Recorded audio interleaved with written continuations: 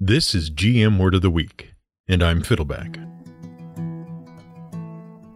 Apparatus of Qualish.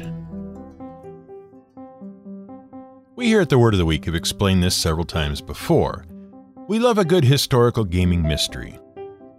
Specifically, we love being asked to track down the origin of a particular piece of gaming esoterica. It's never easy, we're not saying it is, and we end up having to guess a lot, like we did when we explored the origins of Kossuth and the Cloak of the Mountebank. And sometimes, the answer is wholly unsatisfying or just completely non-existent. That's what happened when we tried to figure out why mayonnaise ended up in Dungeons & Dragons. But it's still fun, because we never quite know where the journeys are going to take us. So when someone mentioned the Apparatus of Qualish during our monthly patron-only live chat, did you know that if you support this show on Patreon, not only do you help ensure that we actually keep making the show, you also have the opportunity to sit in a chat room on the internet and listen to us talk about the show, and sometimes even to suggest ideas because we run out of ideas a lot. Sorry, blatant plug, we know. But we rely on your support, and we definitely rely on a constant influx of ideas for these shows. Anyway, we've talked about the Apparatus of Qualish before in our Legs episode. But it had to share space with Baba Yaga, and we weren't entirely comfortable with that. So when someone mentioned the Apparatus of Qualish during our monthly patron-only live chat, we knew we'd have to do our best to run that one down again. It raises so many questions. Why is there a robot lobster in Dungeons & Dragons? Who thought it was a good idea? Who was Qualish? And is there any precedent for robots and automatons in mythology that we can use to pad out the word count? Well, we know some of the answers to those questions from the previously mentioned episode. But we don't know all the answers yet. So let's recap. Now, the Apparatus of Qualish is an infamous magical artifact that has been in the Dungeons & Dragons game since 1979. It appeared in the first edition of Advanced Dungeons & Dragons Dungeon Master's Guide, written by Gary Gygax, edited by Mike Carr, and with a famous cover illustration by David Sutherland III, showing a scantily clad damsel in distress in the arms of an equally scantily clad 18-foot-tall scimitar-wielding demon, while a fighter and a magic user stand foolhardy in its path. Man, the game art back then was just awesome. But we digress. In that tome, the Apparatus of Qualish was described as an innocuous-looking iron barrel with a secret catch which opens up on one end. Should an adventurer discover the catch and crawl inside the barrel, he will discover 10 levers. Each lever has a specific function, which the adventurer must discover through experimentation. Some open viewing ports in the front and sides of the barrel. Others cause legs to extend under the barrel and make the barrel scuttle around. One extends pincer claws and feelers. One makes it float and sink in water. There's even a light switch. When the proper levers have been attenuated, the adventurer discovers that the apparatus is a clockwork submersible robot lobster. Well, sort of. It isn't really a robot at all. It's not even an automaton. Apparatus is a good description as any, really. But the origins of these words are actually a bit complicated and unusual. And these days, people nitpick about the meaning of words like robot, android, and automaton, despite the fact that their origins and meanings are pretty hazy. Take, for example, the word robot. That word was pretty much invented by a Czechoslovakian writer named Karel Čapek. Born in Bohemia in Austria-Hungary in 1890, Čapek traveled around Europe for several years. He studied philosophy in Prague, Berlin, and Paris. But by 1917, a spinal disease he'd suffered from all of his life was starting to take its toll. So he settled in Prague and focused on writing. He wrote novels, short stories, plays, essays, and news pieces. And he became enamored of a genre of fiction that had really started to come into its own at the turn of the century: science fiction. Now, speculative fiction was not a new thing, and it had its origins in fantasy adventure stories of all things. In fact, the great Greek epic poems and adventure stories were really the first sort of science fiction. Sure, today we separate science fiction and fantasy into two separate genres, but even that is a very recent development. See, the earliest adventure stories were tied directly to mythology, and mythology existed to explain real-world phenomena like the origin of the world, where storms and earthquakes come from, and why humanity even exists. Such adventure stories were actually on the forefront of what passed for the scientific study of the universe. What's interesting is that fantasy stories kept pace with human exploration and discovery. Stories about strange beasts and foreign continents were inspired by actual exploration and discovery. And with the discovery of each new frontier, be it a new continent or an entire new world like the moon, stories soon followed about exploring those places, what we'd find there, and how it would change the world. In the 15th century, though, such speculative fiction followed the important discoveries of the day into a new era. During this period, the beginnings of the Renaissance, social and political philosophy and theology became important areas of study in Europe. During this period, Sir Thomas More invented an entire genre of speculative fiction when he published Utopia and explored radical social ideas like divorce, euthanasia, and diversity of religious practice, as well as marriage for male and female priests. Although he was beheaded for his radical ideas, he was eventually canonized by the Catholic Church 400 years later and sainted by the Church of England 50 years following that. So that story has a happy ending, which is nice. And because he planted the seeds for utopian fiction and its counterpart dystopian fiction, we have him to thank for those Hunger Games books and movies, as well as for John Stuart Mill's 1868 exploration of the concepts of dystopia. And Mill's stuff is almost as good as the stories of catnip Hunger Games. Science fiction as we know it today wasn't truly born until 1818.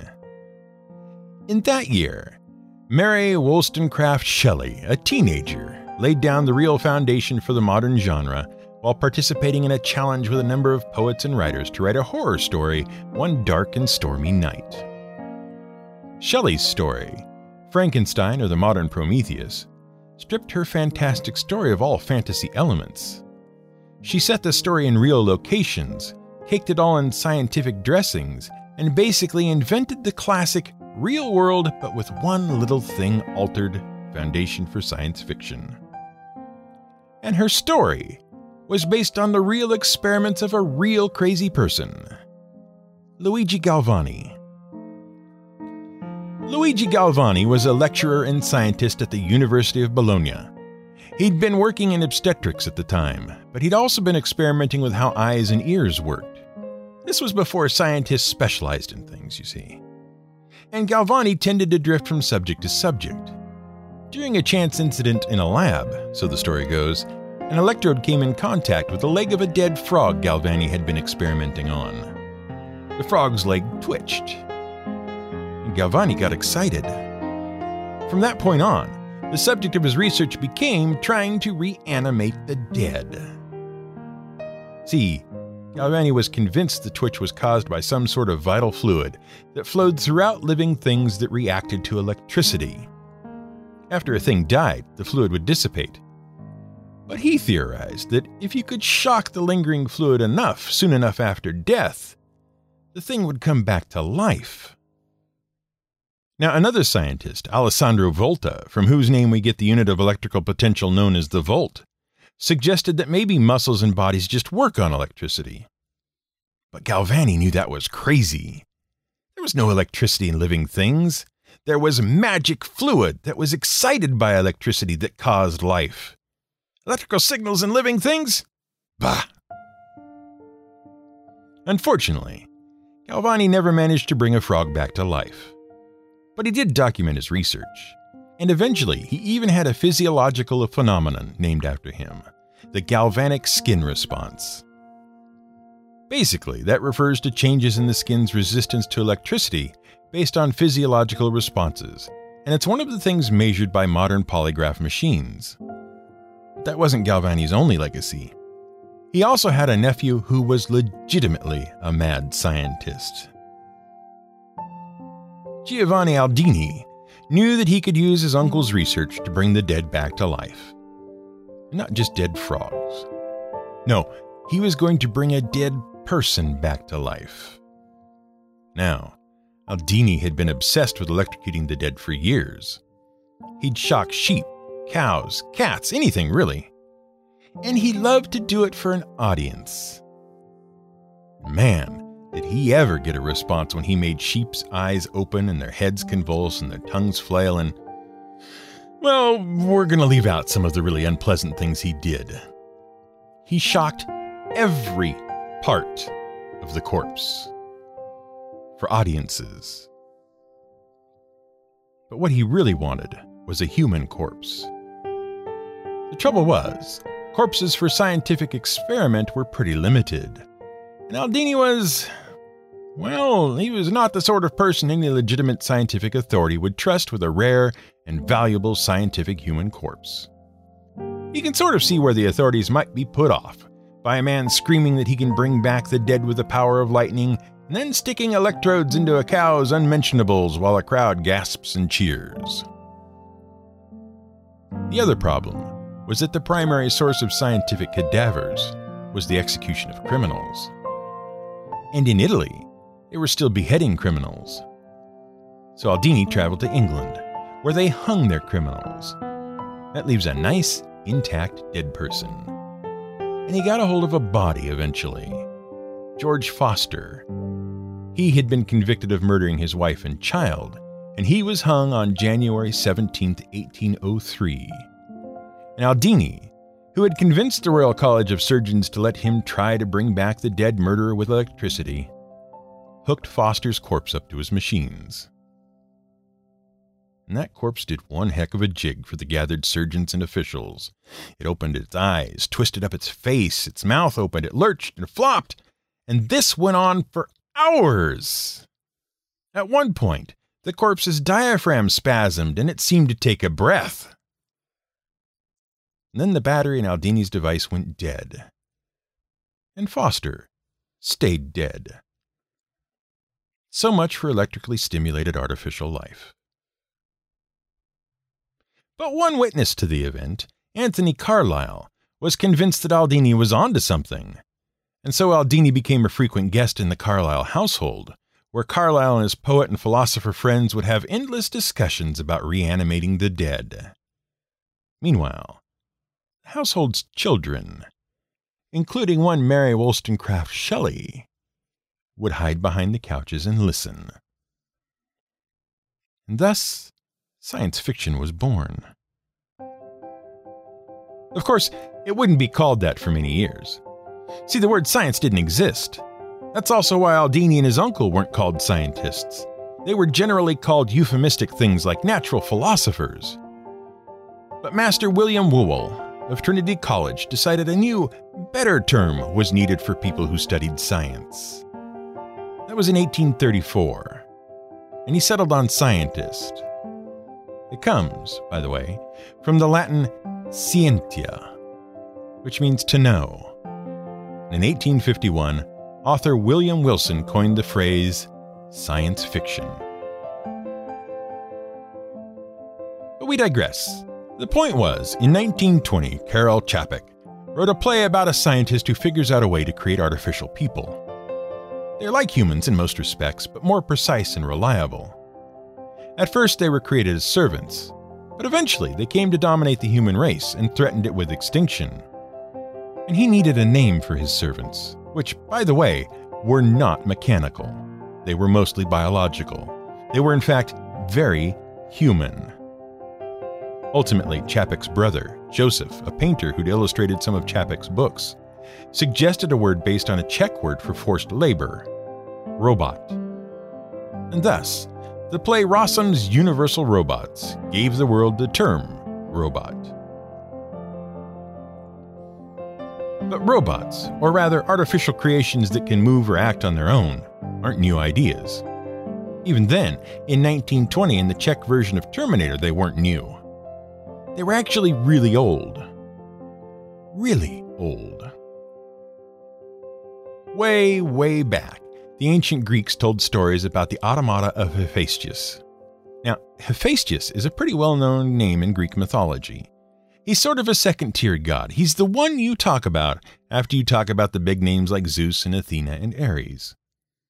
And Homer, in his early science fiction stories, the Iliad and the Odyssey, talked about his origin. He was the son of Zeus and Hera. Yes, he was an actual, legitimate son of Zeus and his actual wife. Fancy that. The trouble was, he was born crippled and deformed, so Hera threw him from Mount Olympus and into the ocean. And while we admit that Zeus was kind of a jerk in their marriage, this sort of shows that Hera was pretty monstrous too. The two of them deserved each other. Anyway, Hephaestus was rescued by a sea nymph, Thetis, and a titan, Ionome, and they raised him on the island of Lemnos, and he became a master craftsman, and the gods were so impressed by the amazing weapons and armor and shields and lightning bolts he made at his forge that they invited him to live on Mount Olympus as the god of metalwork, smithing, craftsmanship, and volcanoes. They threw volcanoes in, we guess, because they're kind of like forges. Anyway, Hephaestus was such an amazing craftsman that he could make things that would move on their own, and these things were called automata, or self-movers. The most famous was Talos, a giant brass statue filled with burning oil. Talos protected the island of Crete by hugging his victims against his burning body. His only weakness was a bit of living sinew and flesh near his right ankle. Hephaestus probably got the idea of a single vital weakness located in the back of the ankle from Achilles. It had worked out great for him, right? Anyway, Talos was eventually destroyed when the hero Jason and his crew of Argonauts landed on the island and Medea helped them attack the weak point for massive damage. Or, alternatively, when Jason spotted a stopper that plugged into Talos' ankle, unscrewed it, and all the magical hot oil drained out and left Talos inanimate.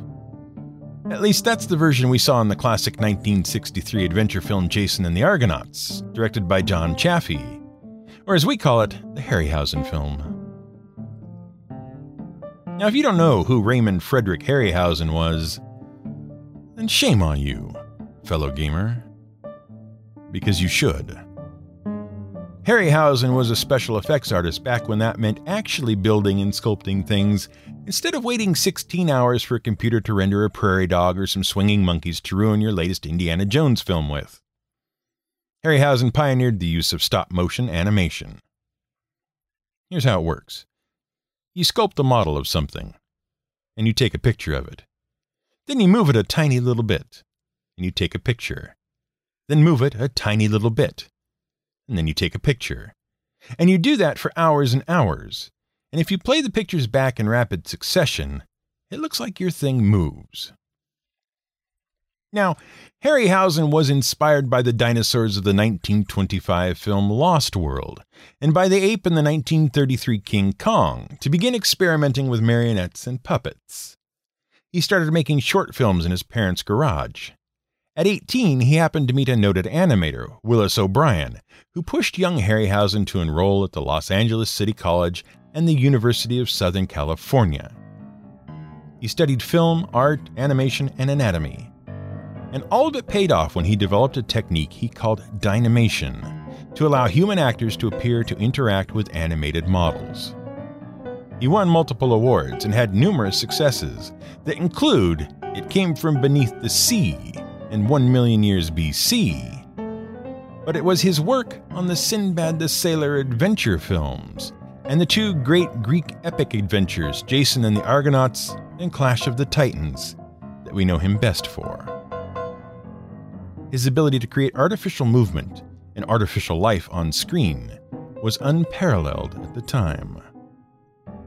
Watching those films with our father was a formative experience for our young gamer minds.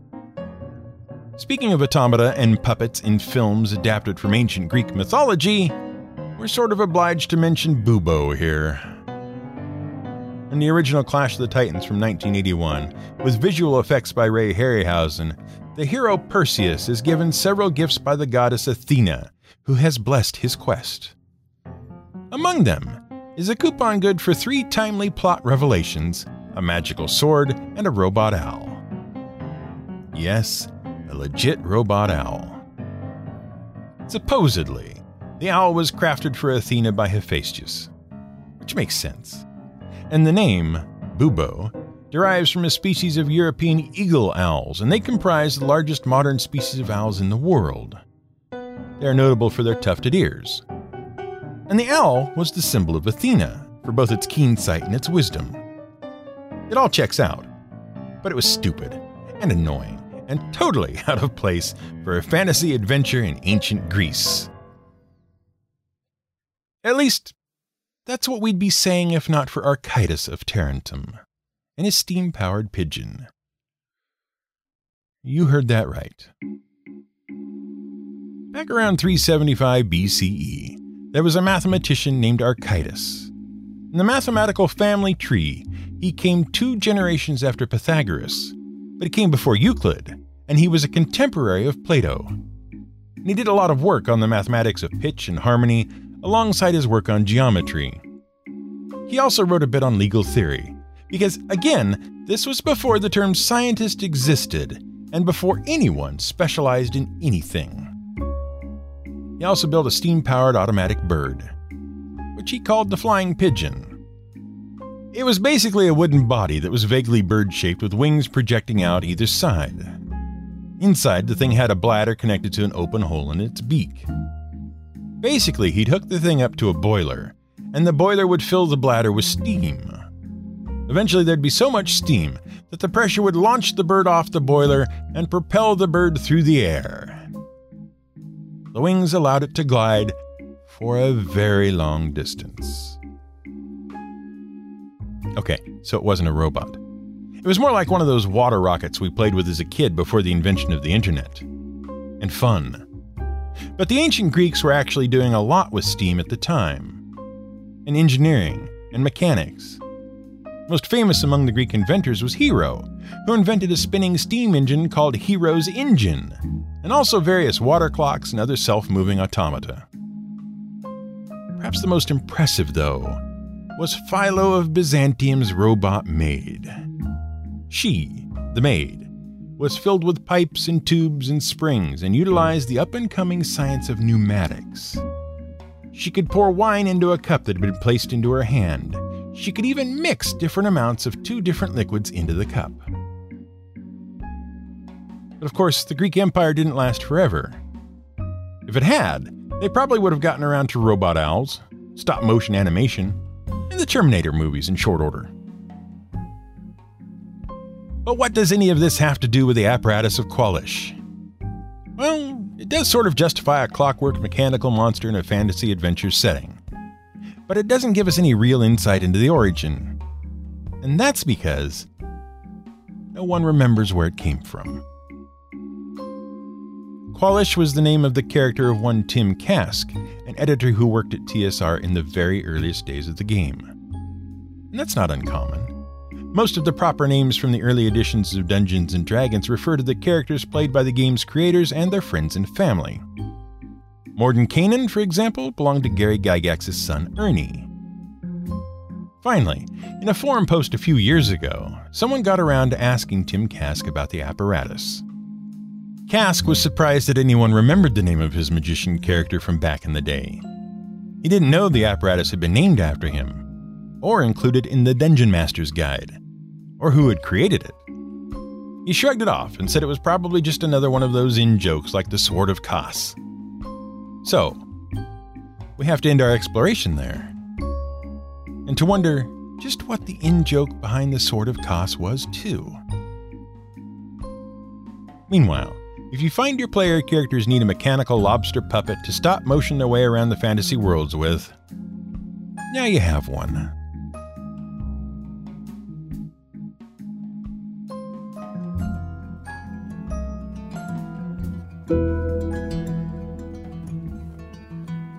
This has been GM Word of the Week. It's written and researched by The Angry GM and produced by me, Fiddleback. You can support us on Patreon at patreon.com/GM Word of the Week. You can find more at gmwordoftheweek.com and theangrygm.com.